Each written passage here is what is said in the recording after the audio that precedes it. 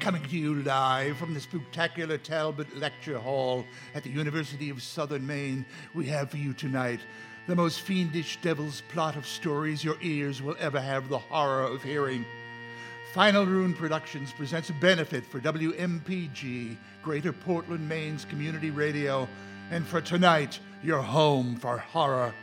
Starring John Hickson, Tom Power, Christine Marshall, Bert Brimmer, Philip Hobby, and Janice Gardner, with music by Barb Truax and sound effects by Paul Drinand, Michael Townsend, and Michael Goober Manning. Oh yes, ladies and gentlemen, here we are ready to horrify you and the live audience before us.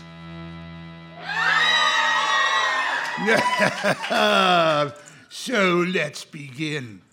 Our first tale of woe this evening comes to us from musty old Ireland, where a man from Ohio by the name of Roger Gregg is producing stories to thrill, delight, and curdle your blood for more than 20 years with his Crazy Dog Audio Theatre. This little tale was originally told on RTE in Ireland, which, I believe, means really terrifying evil. It has been moved to Maine, where just like in Ireland, you'll find old mansions that have a ghost behind the black door.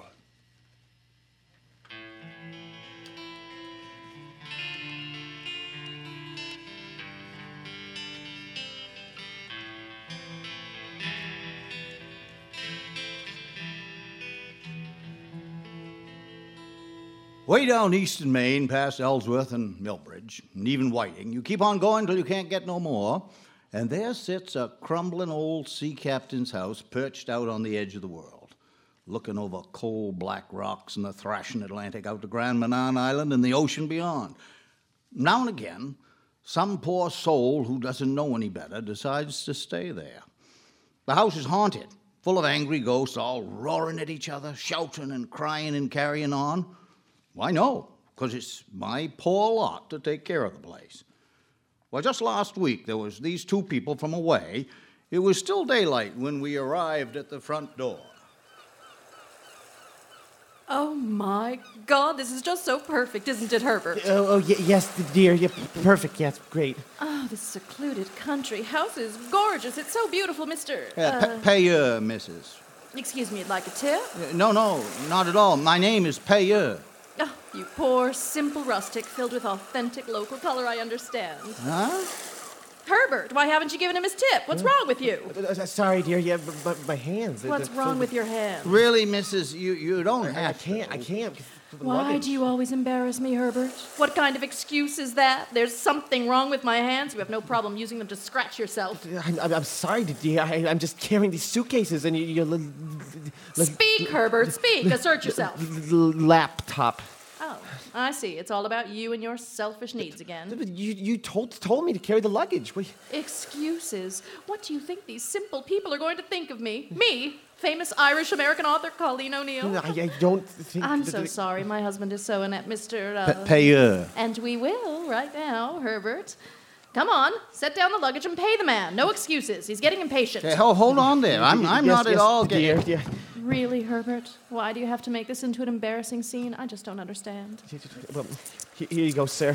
Right. Well, thanks. Let me just get this place open, and I'll be along. I hope you know what you're getting yourselves into. This is a fiercely cursed place as you'll find anywhere, you know. The only thing that lives through the night here are the gulls nesting above in the loft. Yes, it is just like a picture postcard, isn't it, Herbert? Yes, dear, the postcard, yeah. This is the perfect location for writing my new novel. It shall be a moody romance. I can see it already.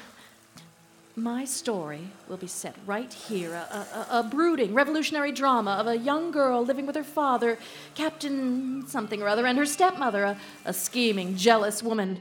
Oh, but the daughter, my heroine, she's young and beautiful with long, flowing red hair. She's coming of age, but is cruelly cut off from the world by her stepmother who has evil designs on her.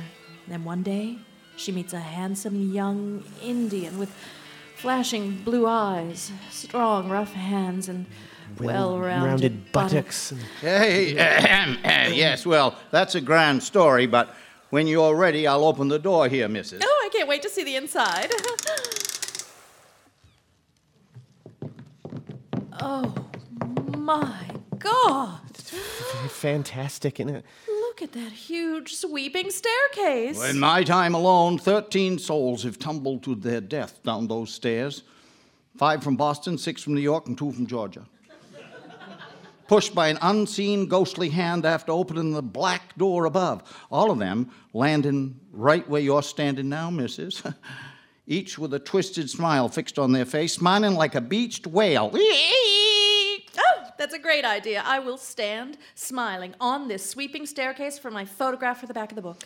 Just off to the side there's a big double doors to the grand ballroom, but you don't ever want to go in there. Oh, all right, let's go in.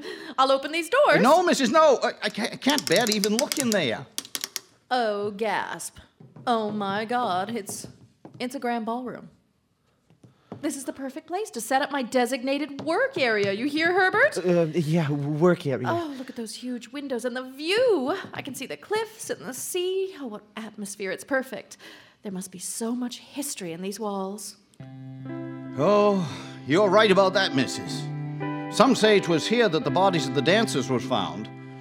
The story is that at the Grand Ball of 1967, 2 lovers went off to be alone in the room above with the black door. Next morning, they had danced themselves to death, and there was a twist record still playing over and over. Others say the ballroom was built over an ancient Indian burial ground which was excavated by the settlers and dumped into the ocean. Oh, yes.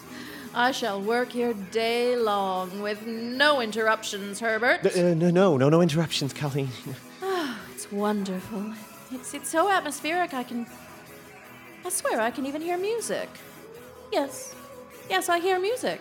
Can you hear it? No. No.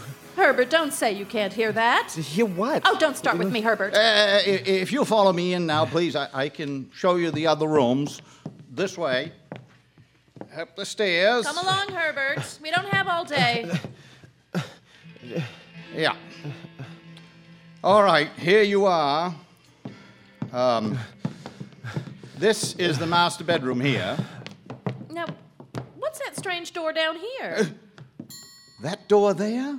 Yes, that lone door at the end of the hallway. The one that's painted black? The black door. Yes, a black door. Black door. Now listen here and listen close.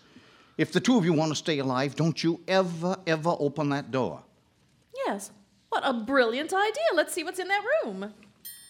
Oh, I just love a mystery. Oh, may Jesus save us. Yes, though I walk through the valley of the shadow of death, I shall fear no evil, for thou art with me. I don't think Mr. Payer, I don't think he wants us to go in there. Nonsense, Herbert. He looks quite concerned. No, these country folk do the most deliberately superstitious things to amuse tourists, that's all. No, but Colleen, I'm the famous writer, remember? Give me a little credit. Yeah, but Colleen, he's praying on his knees. Look at Herbert, him. You can't possibly understand these people the way I do. My job is to know the inner workings of even the most backwater country bumpkins. Now, what is wrong with this stupid black door?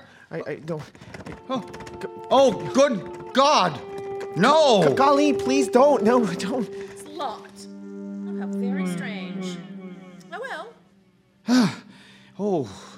Oh, my hat. That was worth a turtle in the fishing boat in the winter of 72. Thank God. Well, if you're all settled, I'll be on my way. I've got errands to do, and it's getting dark soon. I'll be looking in on you tomorrow morning. Just don't open that black door. Remember, the black door. Yeah, the black door, right. Okay. Good luck. Herbert. What?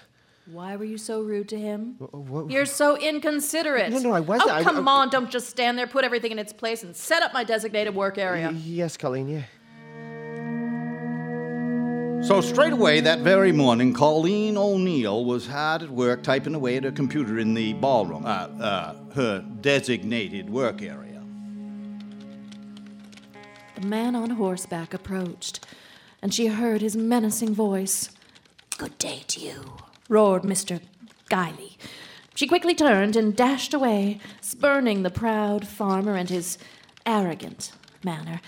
She could not be tamed, not even by the richest man in the county.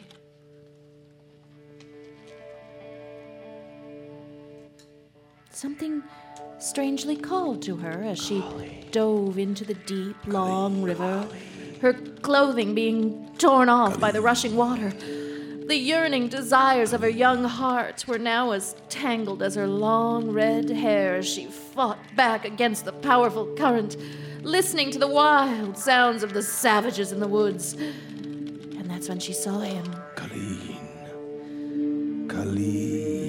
Tall, native, handsome and strong, his massive tomahawk swinging to and fro as he tiptoed through the wet grass. His leather tunic was open, revealing his manly chest, and then her eyes met his. Herbert, for the last time, stop walking. I'm trying to work.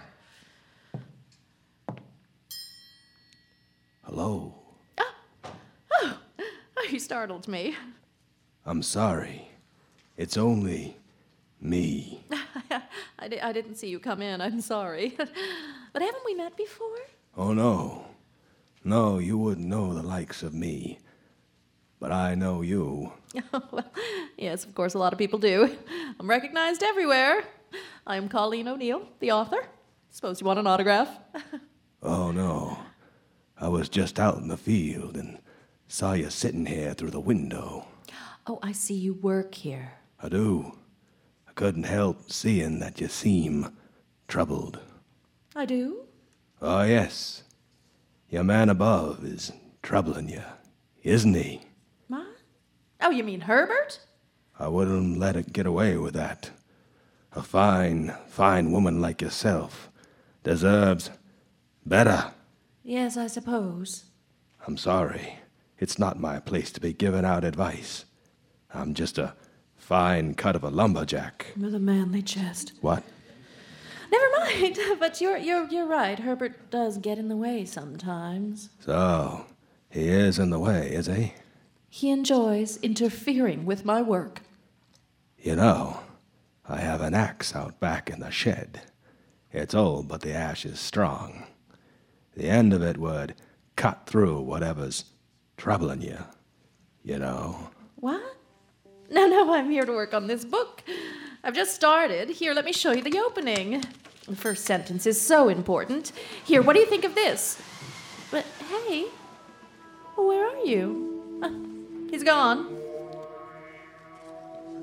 As Colleen O'Neill sat typing away in the ballroom, poor Herbert spent the entire day upstairs unpacking everything as quiet as a church mouse, moving as slow as a dry slug in the hot sun. That is, until he heard something from down the hall.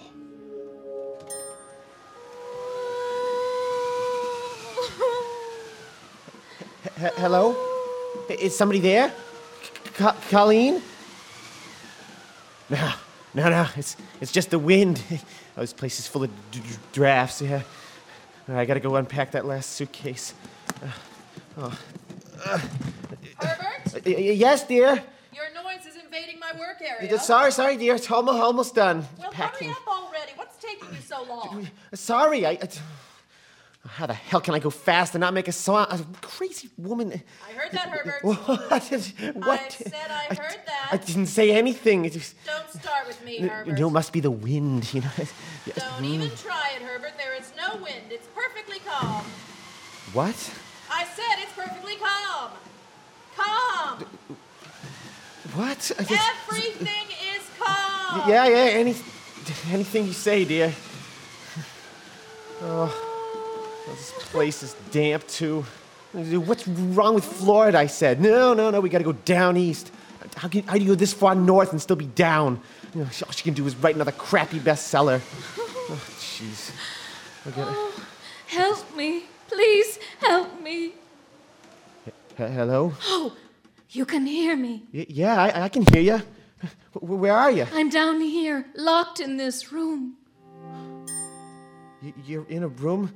The room with the black door? Yes. Please help me. Yeah. I'll see if I can get you out. Oh, thank you. Please hurry. It's no use. It's locked. You must get the key. Who are you? Why are you locked in there? I can't explain, not now. I've been waiting so long. Look, don't cry. I'm here to help, and I'll help you. Look.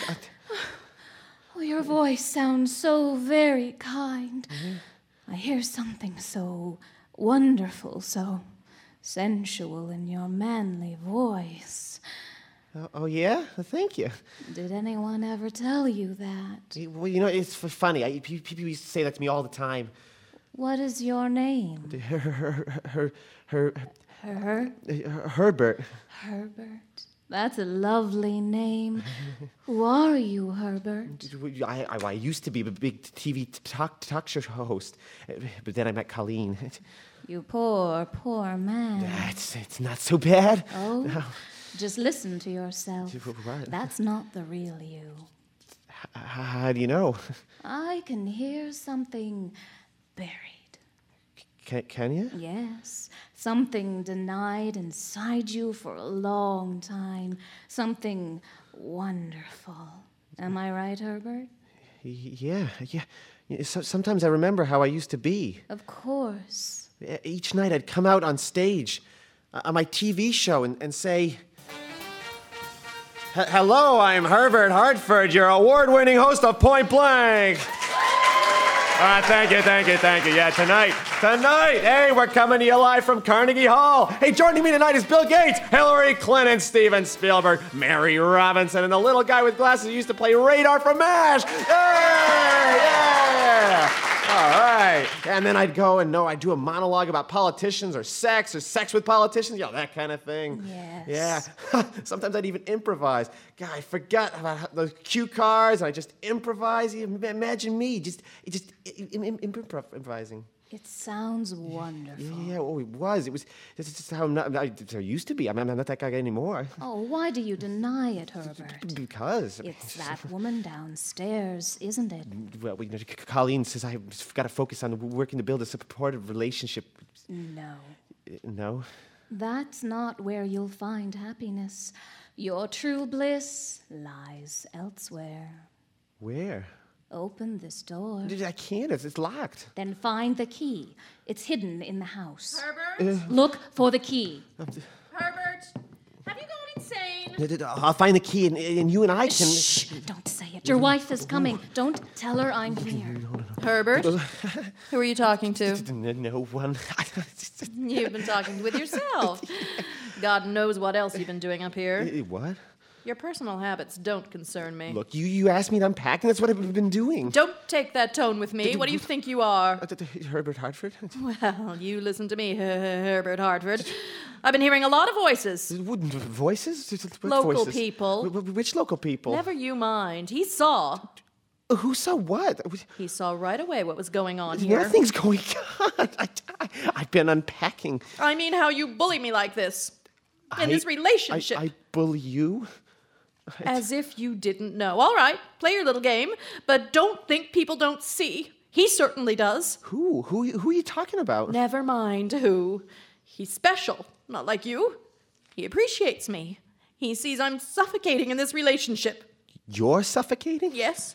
All day long, you've done nothing but sulk about, slamming doors and stomping around, banging things, moving furniture, invading my designated work area and my mind space just to prevent the blossoming of my feminine creative energies. No, I haven't. You wanted me to... I'm not going to let you dominate this conversation anymore. I am going back downstairs to work, and if you care about our supportive relationship, you will not make a sound. Yes, dear. Silence. I need absolute silence. Oh, Herbert, I hear you suffering so much. Please, find the key so that we can be together, you and I. Yeah. I'll find the key. I'll find it if I have to tear this place apart. I mean... Night had fallen, and Colleen continued working on a book as Herbert set about turning the place upside down, looking for the key to open the black door. He was making a fierce racket.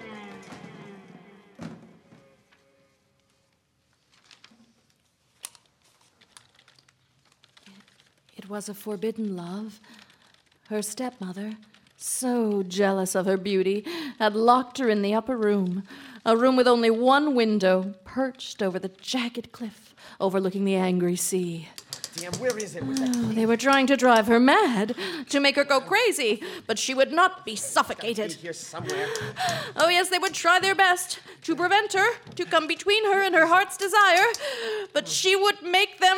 Shut up! Herbert, why are you doing this to me?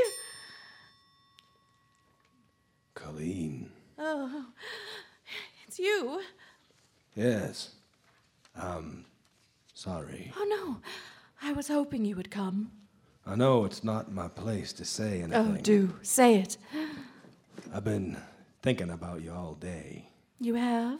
Yes. Where the hell is it? I gotta find that key. Listen to him. He's driving me crazy. Key. I don't mean anything by it, but a beautiful woman like you shouldn't have to take his carrying on. You're right. You deserve better. Someone who can support you proper. Yes. Someone who took one look at you and fell in love. Oh, yes. Yes. Yes. Maybe, if you got that old axe out of the shed. Yes. Yes, you're right. I'll get it.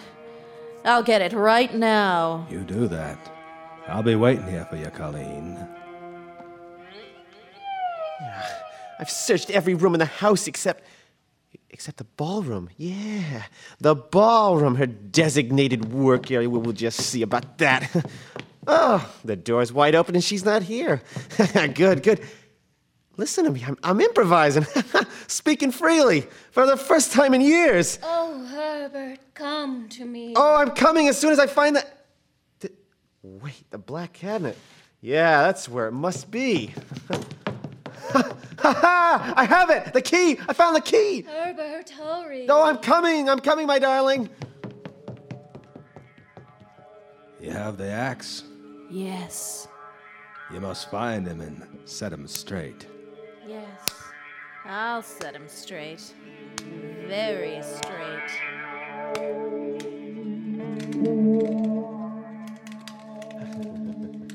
Oh, Herbert, have you the key? Oh, yes, my dear, I have the key.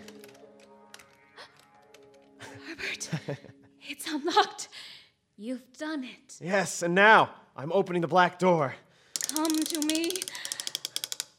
Oh, Herbert, is that really you?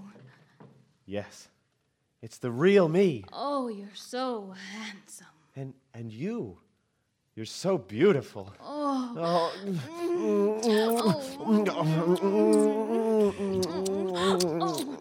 Oh, Herbert, improvise for me, Herbert. What? Here? Now? Yes, let your mind wander as freely as your hands. Yeah, all right, okay, all right.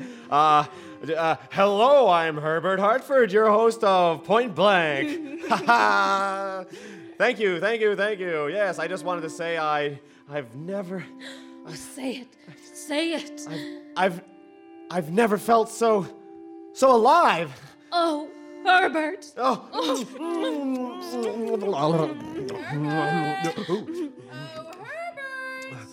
Oh, God, it's Colleen.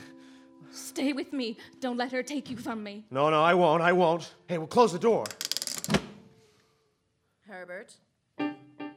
Herbert. I know you're in there. Go away. Leave me alone. Oh, I wish I could, Herbert. Let me in, Herbert. No. What did you say? Yeah, you heard me. You open that black door, Herbert. I need to work on our relationship. What relationship? All right, Herbert. You leave me no choice. How's that, Herbert?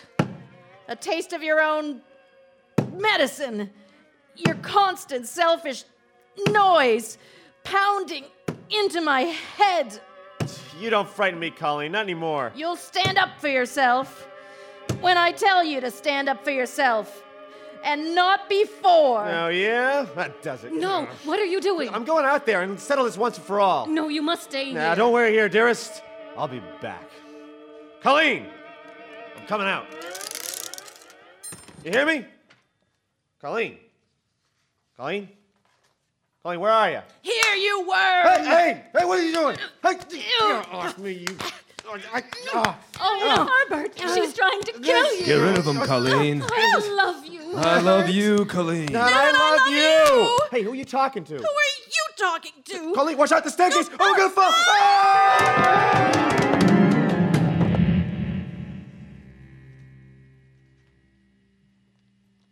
And in the morning, that's how I found the pair of them, laying entangled together at the bottom of the stairs. Just like all the others, a strange smile on their faces. I put the axe back in the shed and hid the key at the black door. And on a dark night, they say you can hear the voices of them New Yorkers roaring at each other along with all the other that's gone before. You told me to unpack. Don't take that tone with me. Who do you think you are? I'm Herbert Hartford. Well, you listen to me, Herbert Hartford. Why do you believe in this relationship? I believe you. Ah, well. Those two people from away really found what they were looking for, didn't they? And by the end of it, they were falling all over each other again. Our next part of the evening is dedicated to shorter tales of horror. Stories where the happenings are so ghoulish that no one lives more than 15 minutes. The first trouble tale comes from a very local writer, though the setting is far, far away. Writer Fred Greenhalgh still dreams of New Orleans, where in a dimly lit bar a stranger recounts his story and remembers that losing you is hell.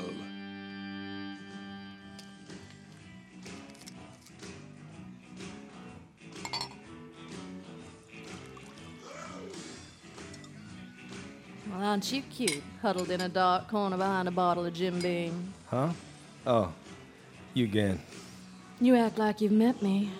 Feels like I have. Well, then you won't mind if I take a seat. What are we gonna hear tonight? Huh? You're the musician, right? You didn't just come to this hole to get plastered. Yeah, that's right. I haven't decided yet. You gonna let Jim Beam take the wheel? Maybe. Give me a slug of that. Give me one of your smokes. Deal. You play in town often? More than I'd like. Oh, well, I'm local. The name's... Don't. What? It's easier that way. Oh. Seriously, though, what's got you down? What makes you think I'm not just a drunk? Didn't say you weren't, but I can tell a sad drunk from a happy one. There's a cloud behind your eyes. I'd rather not talk about it. Oh, sure, I get it.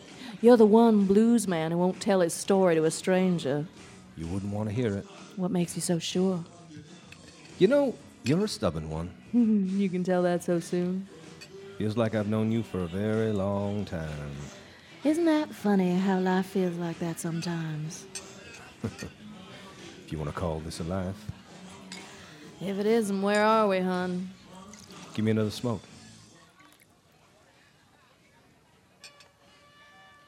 It all starts and ends here in New Orleans. City of dreams, nightmares. I was in town for a gig, and after the gig, I found myself sticking around in the bar. Naturally. Speaking to a woman, not so unlike yourself, shockingly beautiful. Yes. In a dark way, goth, you know, with attitude. Where is this going? Back to her apartment. I like the sound of that. But it was more than that. So much more. As soon as we spent a minute with one another, we knew we wanted to spend every moment together for that moment forward. The night was magic. The following day, we went out for breakfast, walked along the river, laughed about life. We spoke the language of one another's souls. So you're a romantic. I can be too sometimes. Couldn't stay forever. Had 3 more shows, Lafayette, Dallas, Austin, and I left her with a promise I'd be back. Of course you left. Did you come back? Yes. But things had changed. She lived in an attic apartment of a crumbling 19th century duplex. He had a pass through an iron gate to a vast courtyard, and take a set of rickety stairs that used to be a fire escape, and then down a long hallway, up another set of stairs, and then... Then I found her. The apartment was empty, so it looked. But you said... Yes. She wasn't in the living room, or in the office, or the kitchen. But then I opened the door to her bedroom. No. There she was. She was stretched out on a bed, a bottle of red wine half finished, and the rest pooling around her chest. On a nightstand, an empty pill bottle in her hand. Yes. My obituary. Yo... Yes. But... I don't know. Well, I do now. I didn't then. I was killed in a car crash, thrown into the swamp. Good God. Tell me about it. So that's it? Hardly. What? You wonder what drives a man to drink, huh? What gets me trying to bury what little bit of emotion might be left in me at the bottom of the bottle? I'll tell you. Oh, yes, every drunk's got a story, but my story leads straight to hell. Let's get going then. Next to the bottle of pills was a book of matches. Madame Genevieve, an address in the 9th Ward. Audiences with the dead. I called the number. Yes. I have a problem. A loved one. She was. Come at once. Couldn't get a taxi quickly enough. Now, I'll skip the boring bits. She was a hoodoo woman of no trifling power, lean and black with fire in her eyes. We sat down to pull tarot cards and parlay with the dead. And? She told me I had to go to the underworld. She told you? Yes. The only way I could bring my love back was to go to hell and get her myself.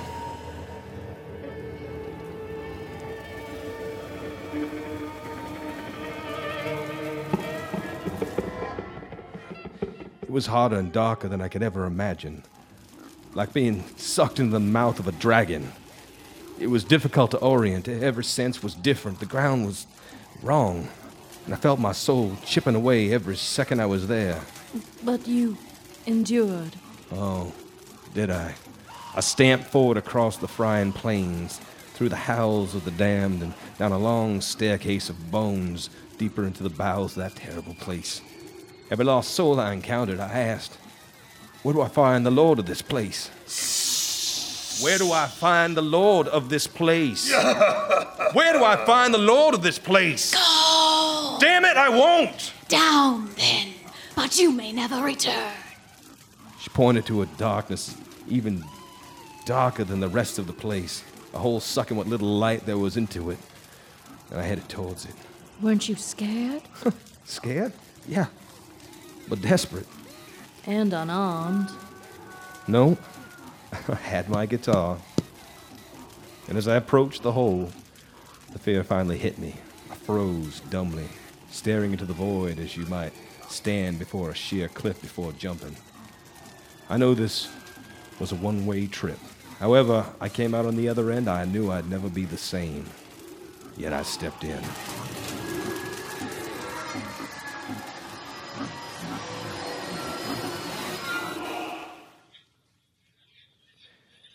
Now imagine you were standing on the outside on a bright July day, staring at the sun, just staring, forcing yourself to keep looking even when you wanted to look away.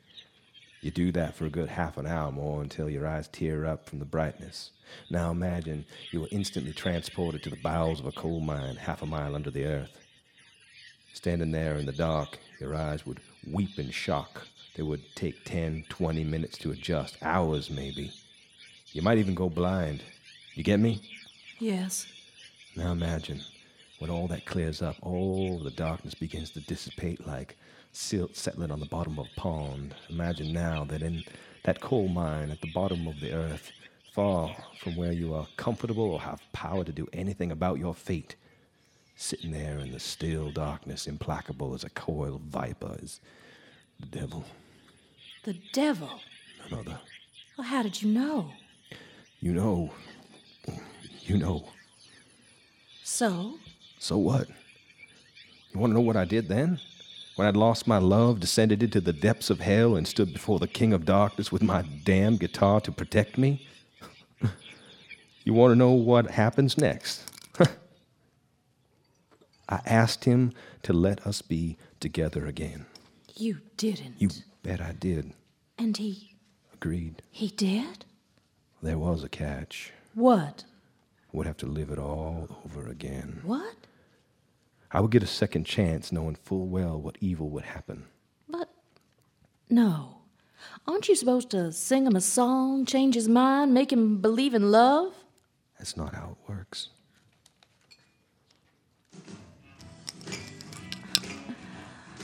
So you're telling me that, providing I believe your crazy story, after all of this, you didn't bring her back? You see, that's what it all comes down to. How you phrase a question. What you ask for. I asked for the wrong thing. What? I asked for us to be together again. Not for anything to change. But wouldn't something have to be different? No. No. Nothing had to change at all. But you saw your... Well, you know, and certainly that was a... No mistake. No mistake at all. What was it then?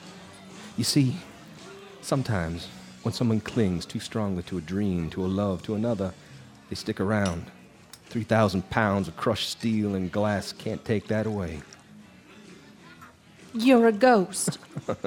No, don't worry. I'm not there yet. Not yet.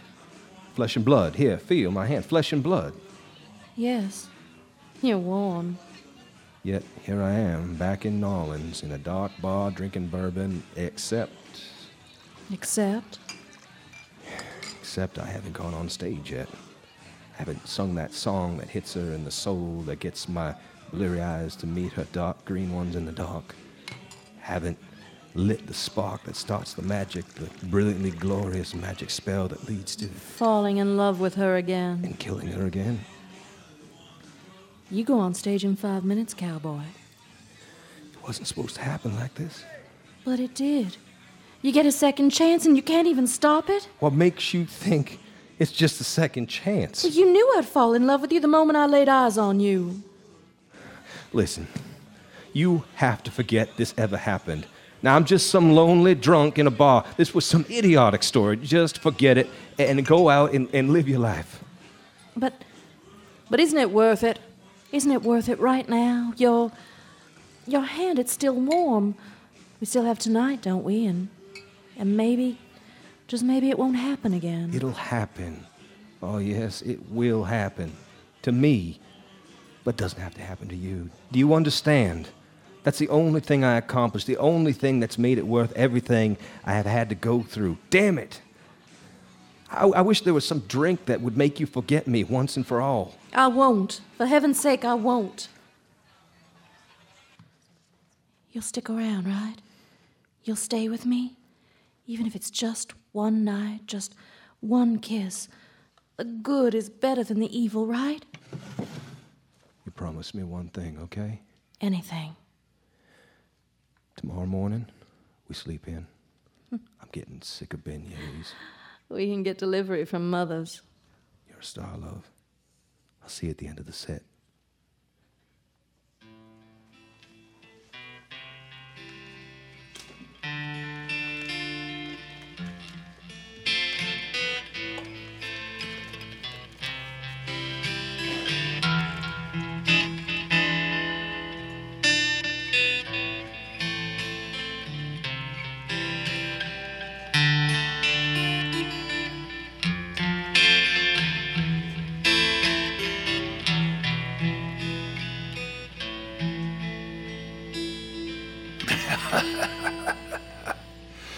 Now you do know what it means to miss New Orleans, don't you?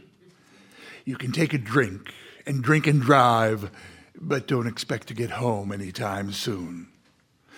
Our next short tale is from Mark LaFlamme, a writer from L.A., Lewiston, Auburn, that is.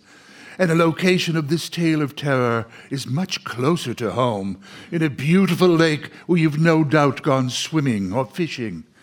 Oh, but something dark lies just beneath the surface. And as we'll find out, not all is well in the water of Bone Lake.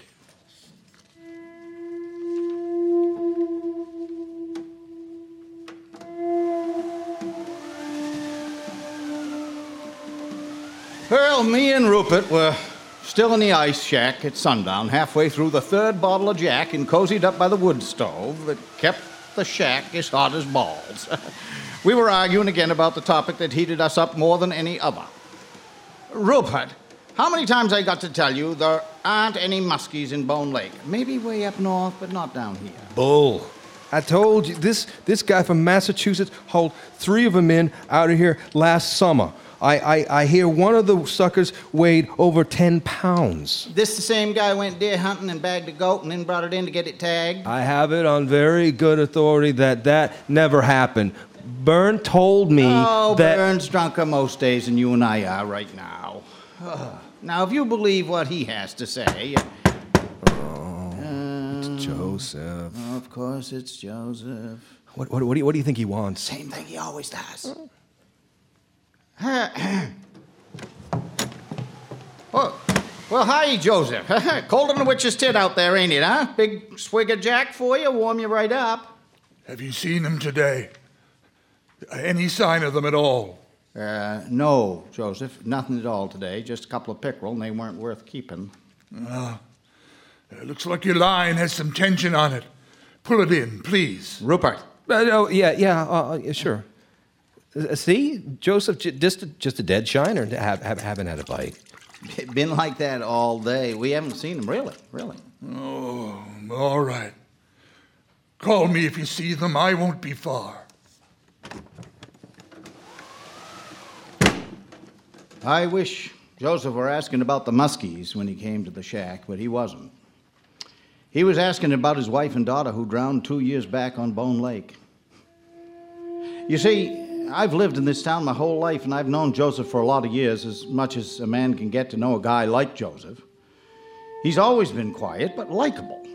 The kind who works from dusk till dawn, even if the men on his crew complained. The kind of guys who'd rather duck out at 5 p.m. to chase broads around at Rumour's bar. Joseph would kill himself to get nice things for his family, and man, was he protective of them. If a stranger stopped to say hello and admire his little girl, Joseph was gracious enough, but he also watched that stranger like an alligator watching over its young. You got the sense that Joseph was a cocked rifle, ready to remove the head of anybody fool enough to make a threatening gesture or pass an unwelcome remark. That he survived their deaths at all is a little bit of a shocker, because for a time he seemed destined for the end of a rope or the barrel of a gun jammed into his yapper. The best anybody can guess, Julie and Hannah got stuck out on Bone Lake in their canoe when the storm snuck in from the east. That was July 2 years ago, a summer where the storms came out of nowhere and hit like a bomb. They were out in the worst of them, too. Up in Rangeley, a tornado developed and tore the roof off a mile's worth of camps. Out of state as camps, true, but a hell of a lot of damage nonetheless. Joseph was at the work site that day, and the way I hear it, he had no idea his wife and daughter was headed out with the canoe. It was Tony Desjardins who had to go over to the job site over in Weld and tell Joseph that his wife and kid was missing.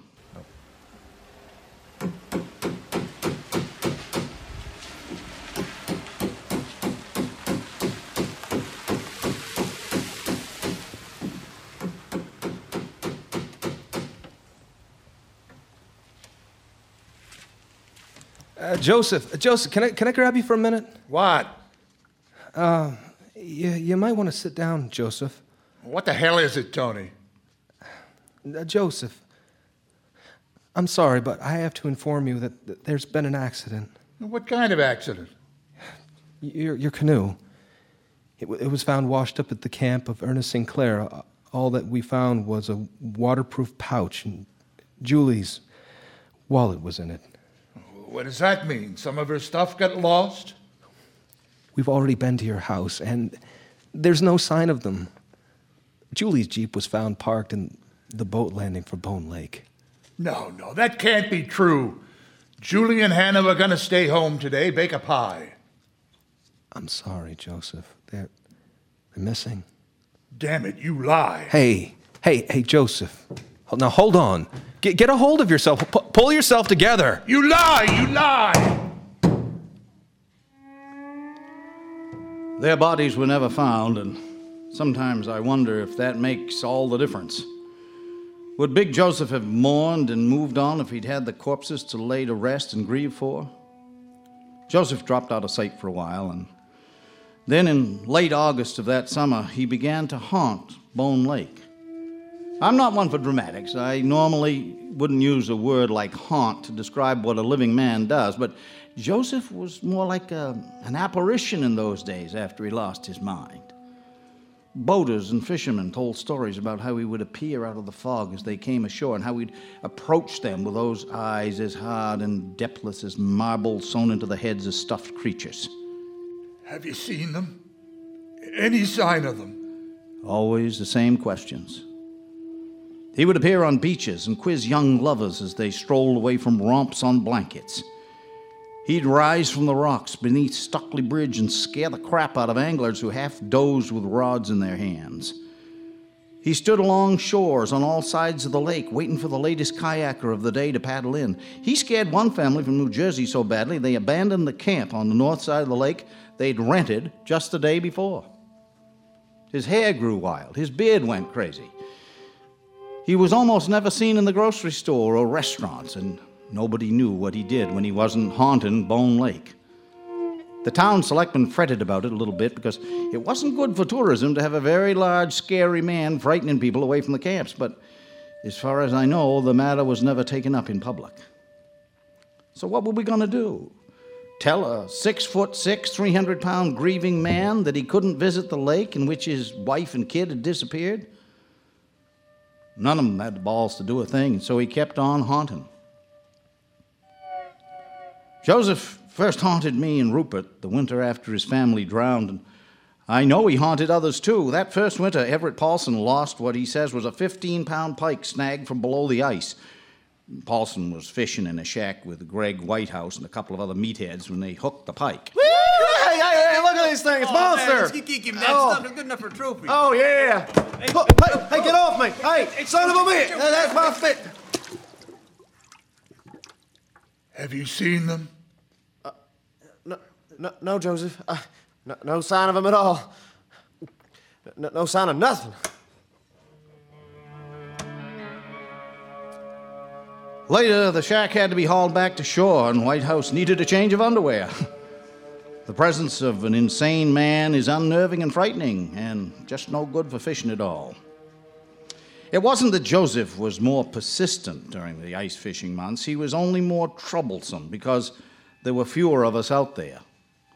At the end of the day, we'd meet other fishermen on the shore and we'd sort of mumble about it, but that was about all. We never liked to talk about it much because we never knew where Joseph was or where he might appear. So you'll forgive me if I say he haunted us. And if you'd been there when the big man came a-knocking, you'd understand completely. The time Rupert and me finished off 3 bottles of Jack while arguing about muskies was the last time Joseph came to the door of our shack. He died in March. And he didn't go at the end of a rope, as I once suspected he would, and he didn't go by the way of the gun either. He fell through the ice one March, when the only ones dumb enough to be still out there were the Jacob brothers, and even they wouldn't walk across the thin patch at Long Brook. Maybe he meant to do it, or maybe it was an accident, but there wasn't a lot said about it. We did all go to a little memorial over at St. David's. A sister nobody knew about came in from California, but she was gone again right after it was over. We all stood around and at last talked openly about the way he had haunted Bone Lake. It was sad. I mean, we all agreed. But it was also damn spooky. I mean, I didn't say it, nobody else did either, but in a way that is selfish and shameful, we were glad he was gone. It was somehow romantic that Big Joseph found his end in the same waters that took his family. So now it's January again. Me and Rupert were out last night dropping our lines and drinking our sour mash and arguing about muskies. There are no muskies in Bone Lake. You can take my word for that. I mean, you won't find a friggin' muskie anywhere south of Aroostook County, and that's practically Canada. I'm telling you, man, they've been here migrating south from the St. John River, and they're here chowing on all our trout and salmon. Man, you are so full of it, your eyes are brown. Everyone knows it's too warm to... Rupert, you're lying. Son of a bitch. I bet that goddamn muskie's right there. That's gone slack. Well, you didn't give it enough play, damn you, Rupert. Like hell, son of a bitch snapped my line. But his line hadn't snapped, and we hadn't lost our monster catch. Never had one, as it turns out. A half a minute after the line went limp as a noodle, there was a great disturbance in the water around the little hole. It was not the kind of disturbance you will see when a fish in agony is thrashing. It wasn't a natural sort of turmoil, and we knew it was wrong at once. Jesus, what's that?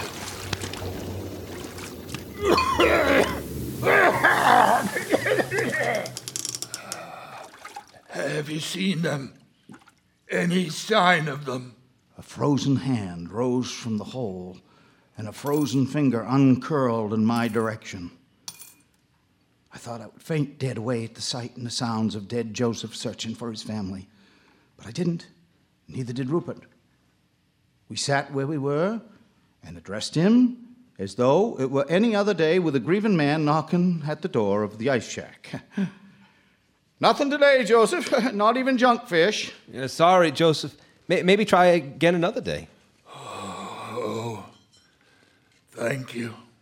And with that, the big man nodded sadly and descended into the hole, till only the icy shags of his hair could be seen beneath the dark water. And then he was gone, on to the next hole to rise up and inquire again. Rupert and I remained still for a full minute. And then we both raced to the overturned bottle of Jack. We were fighting over it when a girlish scream arose from 2 shacks down, and we knew Big Joseph had found Everett Paulson and his dipstick friends.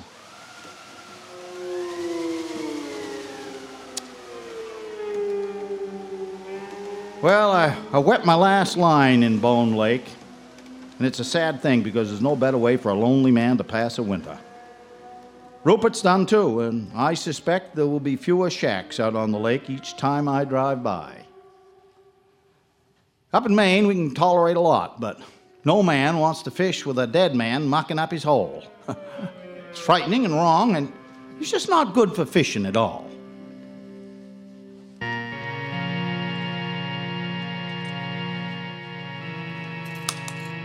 Oh, won't you come on in? The water is cold, but don't worry.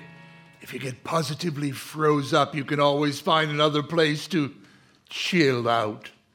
But seriously, there is always something beneath the surface, and in this case, it might just even pull you down. Now, for our next piece, we have... Hello. Wait, there's a human. Yes, a human. Hey, I was hoping I could have a short word with you. Excuse me, but who may you be? Well, I'm from the radio station. I'd like to make a pitch. Excuse me, you're a witch? I like the sound of that. A pitch for the station. Oh, now that's disappointing. No, actually, it's quite good. This whole evening here is to celebrate, well, radio drama, which wouldn't be possible without community radio, and that's a treat. But what about all of the ghouls? Yes, we have goals. Yes, we're trying to raise $250,000, which is a lot of money, and it's a tough time to be doing it. But we know that we can, and it'll be a powerful thing when we do. We're going to be increasing our transmitter strength so that people from Lewiston to Wells can hear WMPG, and people who already can hear it better. I'm afraid I don't see what this has to do with vampires, werewolves, pixies, dragons, demons, ghosts, shades, serpents, mummies, or other monsters. Well, what we're saying is that the radio station makes this possible for people to be in this room.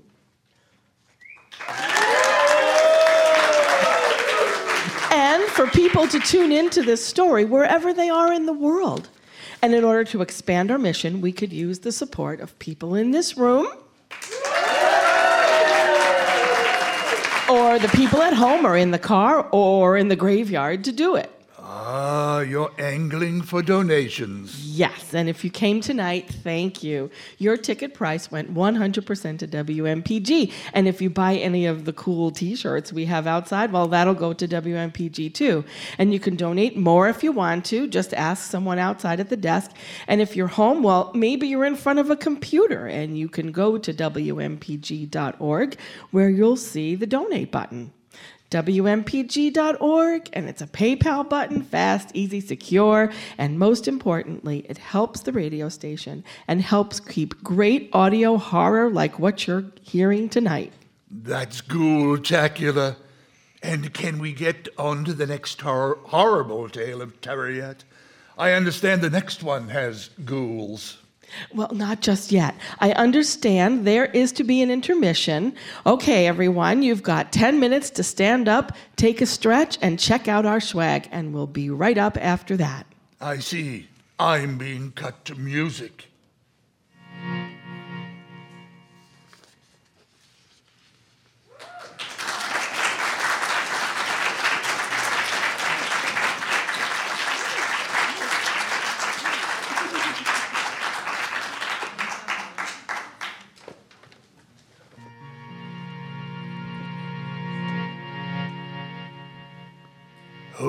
Okay. You're all back in the house getting comfortable into your chairs. Well, except for you back there. Yes, you. Would you hurry up to your seat, please? You're holding up the works. Oh, dear. Well, our next tale of terror involves the undead, the rottingly wonderful kin and so close to my heart, black and maggot-ridden as it is.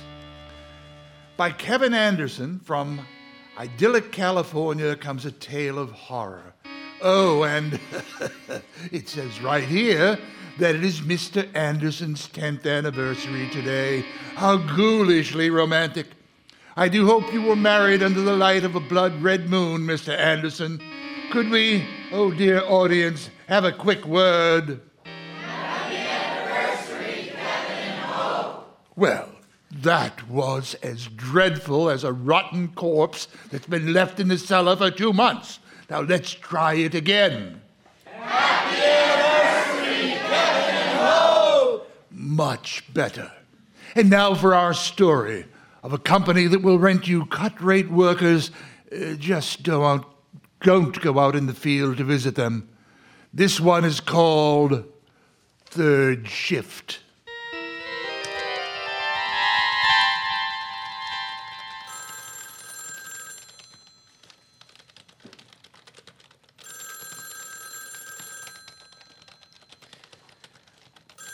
Would you get that, Helen?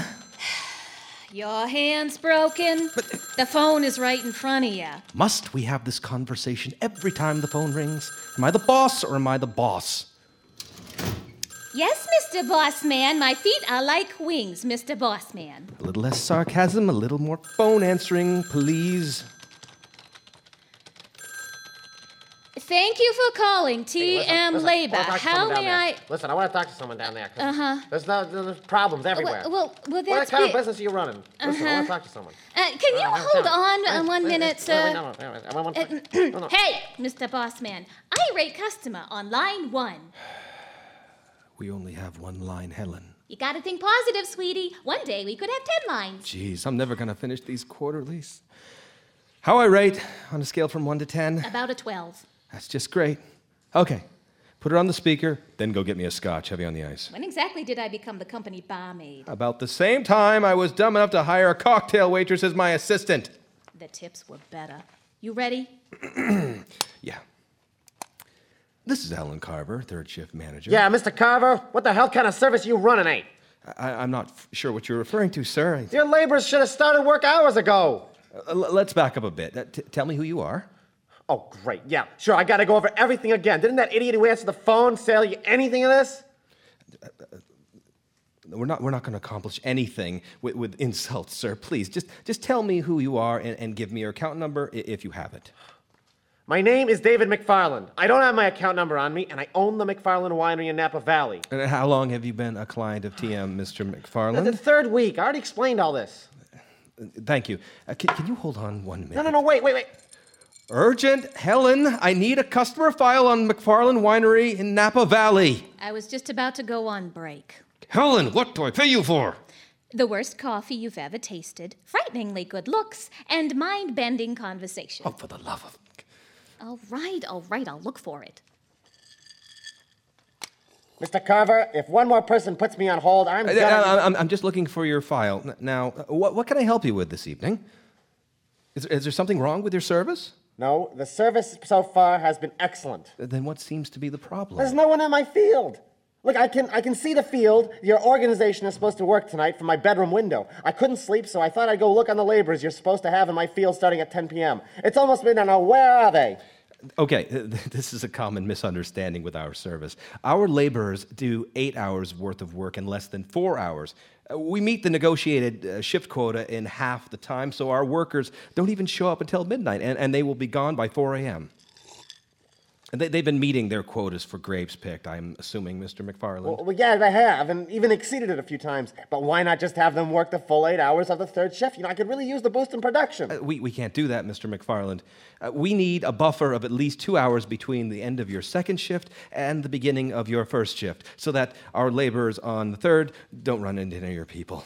Your sales rep must have explained this to you. Look, I don't care if you're using undocumented workers. Does it sound like I'm from immigration? Now look, I just want to know, when are they going to start work? As I said, they will work your field from 12 a.m. until 4 a.m., and they'll be gone by the time your first shift shows up. I've been in this business for 20 years, and there's just no way 30 pickers could do the amount of work your laborers have been doing for just 4 hours. Look, why don't they use any of the field lights, huh? My foreman says that your people haven't used the lights that are set up for the second and third shifts. What's going on? Our laborers have extremely good night vision. They work faster in the dark. Here you go. Thanks, Helen. Mr. McFarland, I'm going through your account. So you're telling me that you have illegals with night vision who can do the work of 2 men. What are you talking about? Yes, here it is. It's stated in your contract that you hired us to supply no less than 30 laborers to work in your field on third shift. We're doing that, I believe. It further states that you'll keep your people away from the designated field for the entire third look, shift. I'm aware of what it says. It also says, Mr. McFarland, that you will not ask the kind of questions that How you're the asking. hell do I know what my contract says? It's not even in English. Yes, I know. It's a minor dialect of Hebrew, a very old tradition, and the owners of the company insist on it. I'll make sure you receive an English translation, but I have no doubt that your sales rep went over all these points. Yeah, he did. It made as much sense then as it does now. Look, if I don't get some straight answers, I'm going to have to cancel our contract. Oh, I don't think you'll do that, Mr. McFarland. It says here that our service is creating a substantial savings for your production. Well, yeah, it is. Look, I'd just like some peace of mind, Carver. I want to know who's working my field and when they'll arrive. And we're going to stay on this phone until you tell me. All right, Mr. McFarland. You strike me as a businessman who knows what's best for his bottom line. And if I shed some light on this, you've got to promise to keep an open mind. And if you repeat any of this conversation, we will not only deny it ever took place, but our legal team will take appropriate action. Come on, I'm a man of secrets myself, Mr. Carver, and I have no intention of revealing yours. Okay, then. What I'm about to tell you may seem a little out there, Mr. McFarland. What do you know about graveyards? What? Or more specifically, the history of human internment and cemeteries. Next to nothing. What on earth does this have to do with Stay with me. Thousands of years before cemeteries, the dead were taken to a place where their bodies, and more importantly, their life essence, could be reclaimed by nature. Animals did the job mostly. What was left, the elements took care of. Yeah, fascinating stuff, Bob. Listen, when the first cemeteries started popping up in human societies, about 3000 BC, they didn't cause a problem. The bodies and life essence could still be reclaimed by nature through the ground. The circle of life was not interrupted until we started using coffins. You understand the circle of life? Yes, Carver, I saw Lion King. Well, good. Anyway, the human life force was being trapped inside the coffins, and nature wasn't able to recycle it. So nature, as nature always does, solved the problem. And how did it do that? Well, over the next few centuries, a new species evolved, one that lived underground and whose sole purpose was to free the decomposing bodies from their prisons. Why? What? Nature created the gopher to solve the problem? Nothing that benign. Nature created something else, something very few humans get to see, something you don't want to see. They have many names, but only one English word describes them. Mr. McFarland, have you ever heard of ghouls? For crying out loud, Carver! I've just about had enough of this crap. Who's your supervisor? Come on, give me your supervisor. Ghouls are real, Mr. McFarland. They are relatively young species evolved for a specific purpose, but they are very real. They consume the dead and release the essence back into the earth. Yeah, so what are you saying? You're saying that you got ghouls working my fields? Since cremation has become more popular, there's been a slow decline of the cemetery business. Many ghouls have been displaced, and they need to find new ways to live. Now, TM Labor has been proudly employing displaced ghouls for nearly 4 centuries. Jeez, you are so full of bull, I could use you as my fertilizer. Now look, what do these ghouls look like, huh? Well, ghoul relations isn't my department, but I have seen some sketches, and trust me, you don't really want to know. Yeah, so when are your imaginary ghouls gonna come around here? Look, it's been 2 minutes past midnight, and I haven't heard a single truck. But there won't be any trucks. Ghouls move underground, and they're very prompt. I'm sure they're in your field right now doing their job as promised. Yeah, well, I don't see anybody, Carver. I don't know how far you live from the field, but I'm sure the vantage point from your bedroom isn't good enough to see anything, especially in the dark. Vantage point, schmantage point. Look, I'm here in the field where your laborers are supposed to be, and I'm all alone. Oh, Jesus. Tell me you're joking. Look, after I saw no activity out here, I got dressed, grabbed my cell phone, and came down to investigate. Oh, Christ. McFarland, get out of there. Come on, what's the big deal, Carver, so I get to see your spooky workforce? Look, McFarland, I'll cancel your contract. I'll refund your money. Anything you want, just please get out of that field. All right, I'm getting out. What's the urgency, buddy? It's part of the deal we have with them. What's part of the deal? They can have anything they find. Snakes, squirrels, insects, whatever. Have? What do you mean have? I mean kill and eat. Look, if you're trying to scare me, it's not working, Carver. I don't care if you're scared or not. For God's sakes, just get out of that field. Yeah, I'm going, buddy. Listen, I'm about 100 yards from the edge, but I gotta tell you, Mr. Carver, I am not happy with the way you've been speaking to me tonight. I'm definitely... McFarland? McFarland? McFarland, are you there? Carver, for the love of God, get me out of here! I can't. I can see them. They're all around. Please help me, Mr. Carver. There's nothing I can do, Mr. McFarland. Their eyes!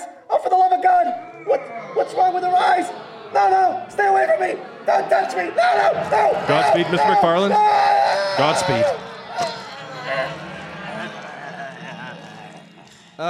Helen, we're gonna need a cleanup crew in Napa. Yeah, I was listening. I'm on it. And I'll get some client termination forms. Thanks, Helen. And another drink, please. I'll bring you the bottle.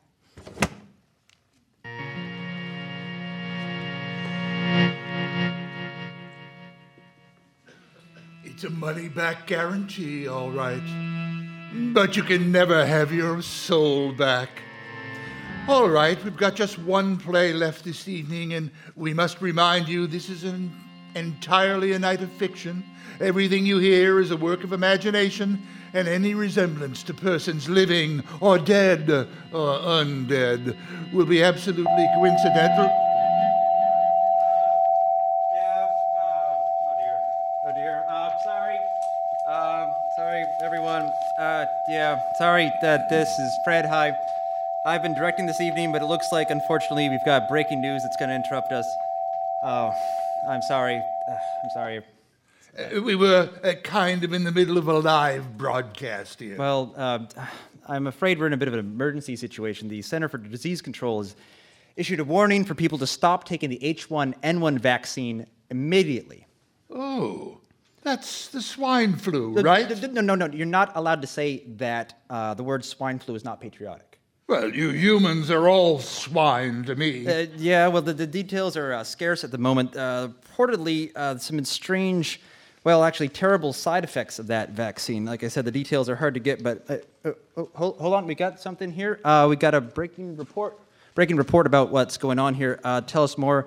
WMPG reporter in the field, Joe Bergeron, who is coming to us from Whole Foods. Okay, let's see if we can get him on the line. Hey, Joe, Joe, are you there? Yeah, Fred, I'm here. Okay, Joe, what's the scene? Oh, well, Fred, I'm here at the H1N1 vaccination station they've set up in tandem with the trick-or-treating spot. Yeah? And it's been very convenient. The kids come in, get their candy, get a shot, but things have started getting a little weird. How so? Well, I don't know exactly how to tell you this, Fred, but it's doing something to the kids. Doing something? Like what?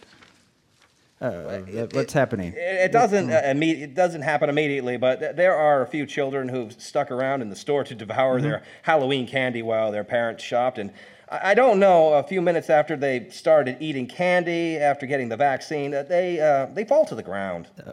What? Well, they get terribly ill. They look, I mean, God, I hate to say it, but they look dead, Fred. Wait, you're telling me that the H1N1 vaccine is killing children? Well, you see, that's where it gets strange. After they've laid down on the ground for a few minutes, they come right back up, moaning and groaning, and oh crap, here comes one hello, now. Hey, Joe, you there? What, you're scared of a kid? Oh my God! Joe. It sounds like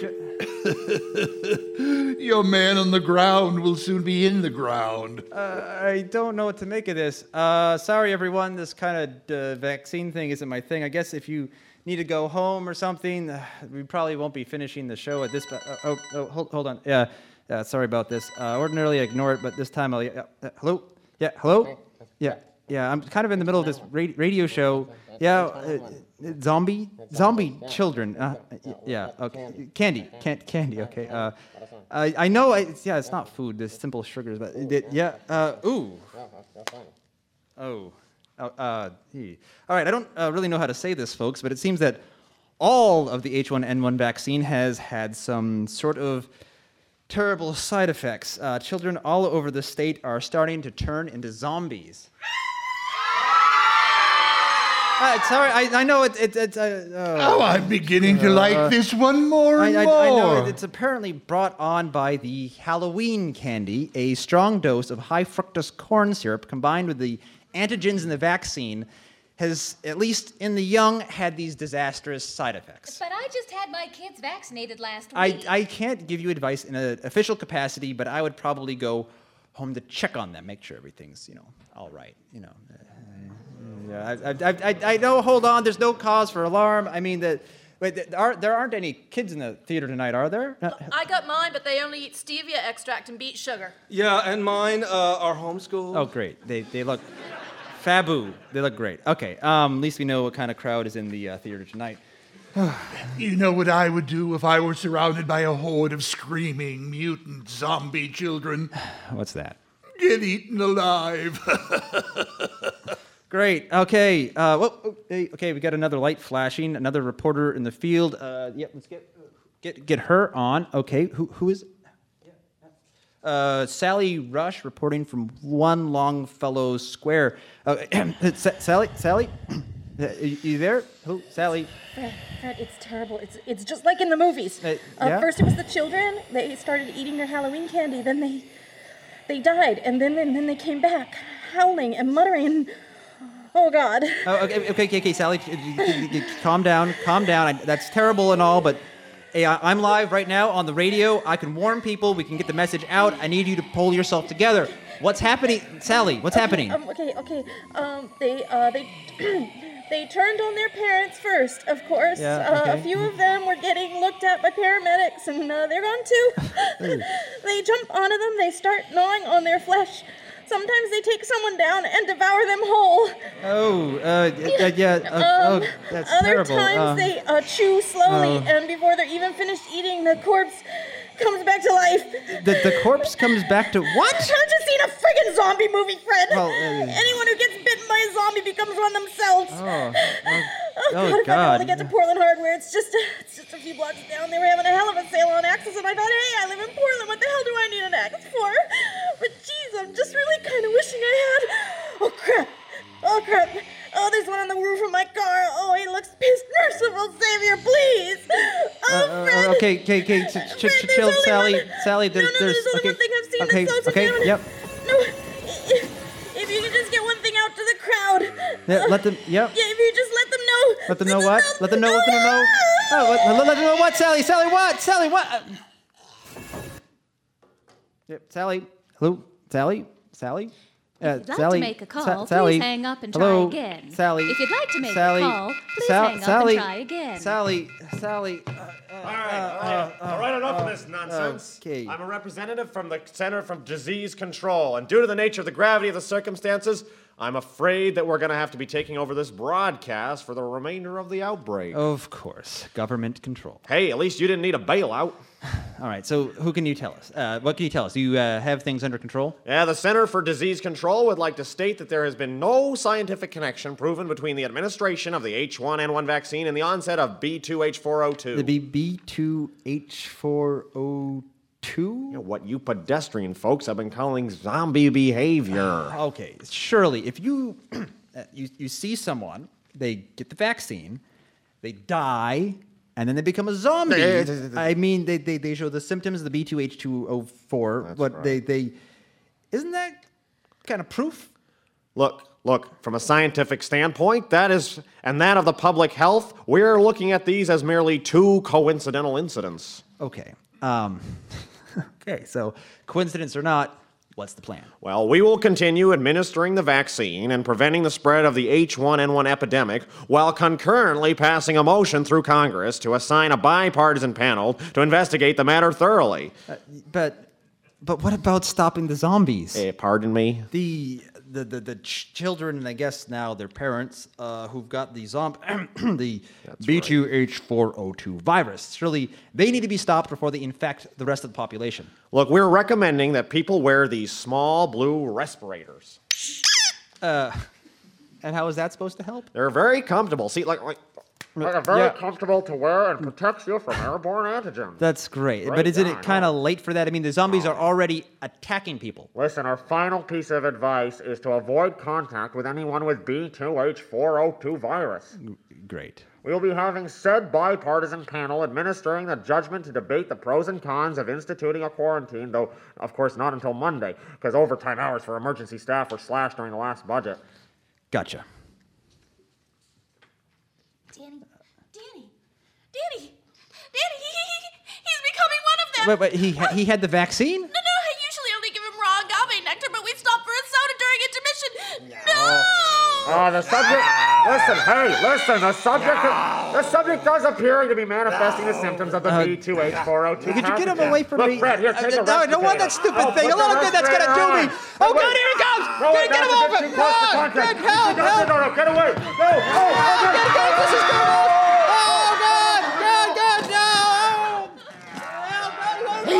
I hate to be a poor sport, but even I'm a little grossed out by this one. Oh, God. Oh, there goes the skull. What the hell did I know about stopping a zombie? Isn't it funny how he slurps up the intestines just like spaghetti? Oh, God, look at him over here at the sound effects table. Hey, sound effects guys, there's gotta be something. Can you throw me something? Anything? Guys, come on. Fred, take this mic stand. The mic stand? What the hell? Are you kidding me? How the mic stand gonna help me? Back when I was a roadie in Vegas, we fixed a bayonet to it, see? Oh, ouch. Hey, I guess that looks pretty handy. All right, let's go. I'd hop to it. The kid looks hungry. Okay, here goes. Here you go.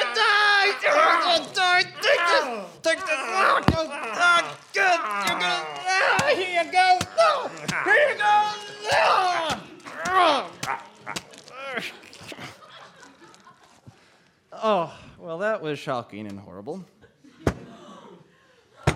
Hold on, everyone. We've got everything under control. Everything under control. Everything. Oh, God. Oh, that doesn't sound very good. Okay. If you're tuning in now, this is the scene. Children who have taken the H1N1 vaccine and eaten too much Halloween candy are turning into zombies. We've just seen it before our own eyes here at the Talbot Lecture Hall at USM, and now they are beating their way into the room. Can someone barricade barricade the door, please? I'm working on it, but they're too strong. Okay, it's not clear how widespread this is or how fast it is happening, but we're getting reports streamed in from all over Portland that zombies are taking over the city very quickly, and the best advice that I have for you is to go... Stop being a sissy! Who might you be? Lance Corporal Higgins, you hippie freak. If you'd stop hugging trees and give it a piece of chance for 10 seconds flat, we'd have a handle on the situation. I'm sorry, it's just a little overwhelming. You know, we were just trying to run this little radio show and... Phooey! Radio? The only thing radio is good for is ordering airstrike, and hell, I'm gonna do that right now. Central Command, are you tuned into this frequency? If so, blow Congress Street back to the 1900s. Don't you guys have a proper channel for that? Proper channels are down, kid. This is the only live channel left, and I'm sure as hell not letting you keep ranting your nonsensical, wishy-washy indie music on it. This is war, kid. Plain and simple. Us versus terror. We are pretty sure this is the outcome of an Al-Qaeda plot. What? You think this is a chance that the H1N1 vaccine was infected with zombies serum? You think, what, that's some government plot or maybe the results of no one testing the crap? The thought did occur to me. It's terrorists, plain and simple, terrorists. And we're gonna blow them to kingdom come. Hey, how's my airstrike coming? Who exactly do you think is listening? What the hell is that? That would be the zombies. I think we were just discussing it before you stomped up here. I think they're trying to get into the auditorium. Well, holy hell, kid, we need to stop them. This is the shelter of last resort. I had 10,000 people being airlifted to this location. Oh, well, be my guest then. Oh, here they come, here they come. Holy hell! They're coming in and they're coming on strong. Oh, God, now it's time to act like a man, Blauchild. For the love of God, stop them. All right, here we go. It's a great time for some air support. Come on, Central Command, come on. Oh, there's too many of them. I'm running out of sound effects props to throw at them. We're gonna have to act like we're on this one alone. All right, Pinko, grab that bayonet and let's charge it. What? I'm gonna charge it with what? Whoa, we've got to push them back through the door. Then we can barricade it again. What? No, I guess it's okay, here we go. Go, die. All right, go, hit me, boy. Get him in the head. All right, if you get him in the head and slash out to the head, it does it down. Take him down. All right, here we go. Go, slam the door. We got the door. Get the door shut. Get out. Well, wasn't that a sight for sore eyes? Sore from getting the business end of a bayonet. Where were you during all of that? Hiding. You know, my contract doesn't cover melees with the living dead. You know what it takes to ensure a sexy bond like mine. Oh, wonderful. So what about the corporal? Corporal. Hi, I was just. Hi, Corporal. You're not looking. You're not. You're not looking so good there. Not that it looks like you got a little bit of a bite taken out of your abdomen, and it could not stop so close to me. If you did, help! A gigantic drooling zombie corporal is after me. This is precisely the kind of incident my contract does not cover. Don't you, sound effects guys, don't you have something else you can give me? Sorry, all out. They have all kinds of guns in Vegas. Not so easy in Maine. That's great. Okay, we still got the slide whistle, right? Okay, it's not much, but maybe you can now just jab him just a little bit. Now get off me! Get off me! Get off! Oh, get away! Get away! Hey!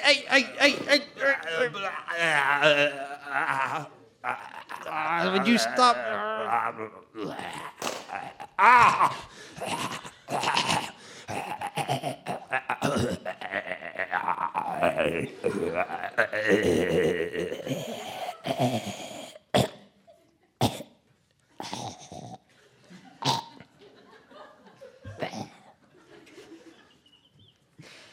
Oh my goodness! Oh! What exactly? What was that? 1040 Bravo Squad, subject down. The fox is out of the hen house. Hello? Who is that? Codename Snakeskin, sir. I'm from the Navy SEALs. Oh, the SEALs. Thank God. You mean you... Yeah, we heard your live broadcast over the radio and came as quickly as we could. It took a while to secure the location. Apparently the zombies were quite interested in the vending machine. You mean it's over? Yeah, there's a lot of zombie guts to deal with, but yeah, it's over. Oh, all right. And what happens next? Finish up your radio show and get out of here. We'll have a clean-up crew over here in a moment. They're currently trying to talk down a group of soldiers of fortune fans who are shacked up in the Home Depot. Sure. We'll do that. Yeah, one last thing. Yeah? Pastor, it is Turkey has flown the coop. Turkey has flown? No, don't say it unless there's an emergency. Over and out. Jack in the Box, the Poison Viper, the petunias flock to the meadow. Well, I suppose this would be the point where my contract takes over again. Though after that encounter, I think I'm in the mood for retirement. In tonight's broadcast, you heard The Tales, The Ghost Behind the Back Door by Roger Gregg, Losing You Was Hell by Fred Greenhalgh, Bone Lake by Mark LaFlamme, Third Shift by Kevin Anderson, and H1 Insane by Fred Greenhalgh, directed and produced by Fred Greenhalgh. Starring in tonight's tales were Tom Power, Christine Marshall, Bert Brimmer, Philip Hobby, Janice Gardner, and on behalf of WMPG, Dale Robin Lockman. Live sound effects by Paul Drynan, Michael Goober Manning, computer effects by Michael Townsend, live music by Barb Truax, mixing by Dave Bunker, production assistance by Diane Ballin. This was all brought to you by the power of community radio, WMPG. Special thanks to Roger Gregg, Tony Palermo, and the University of Southern Maine. This broadcast will be made available for download in mere hours at www.radiodrammarevival.com and www.finalrune.com, and will also be archived on www.mpg.org. To learn more about Final Rune Productions and their many stories of the year, terrifying, thoughtful, fantastic, and just plain strange, visit their website, www.finalrune.com. Finalrune.com, representing the GAA, the Ghouls Alliance of America. I am the Ghoul Keeper, John Hickson.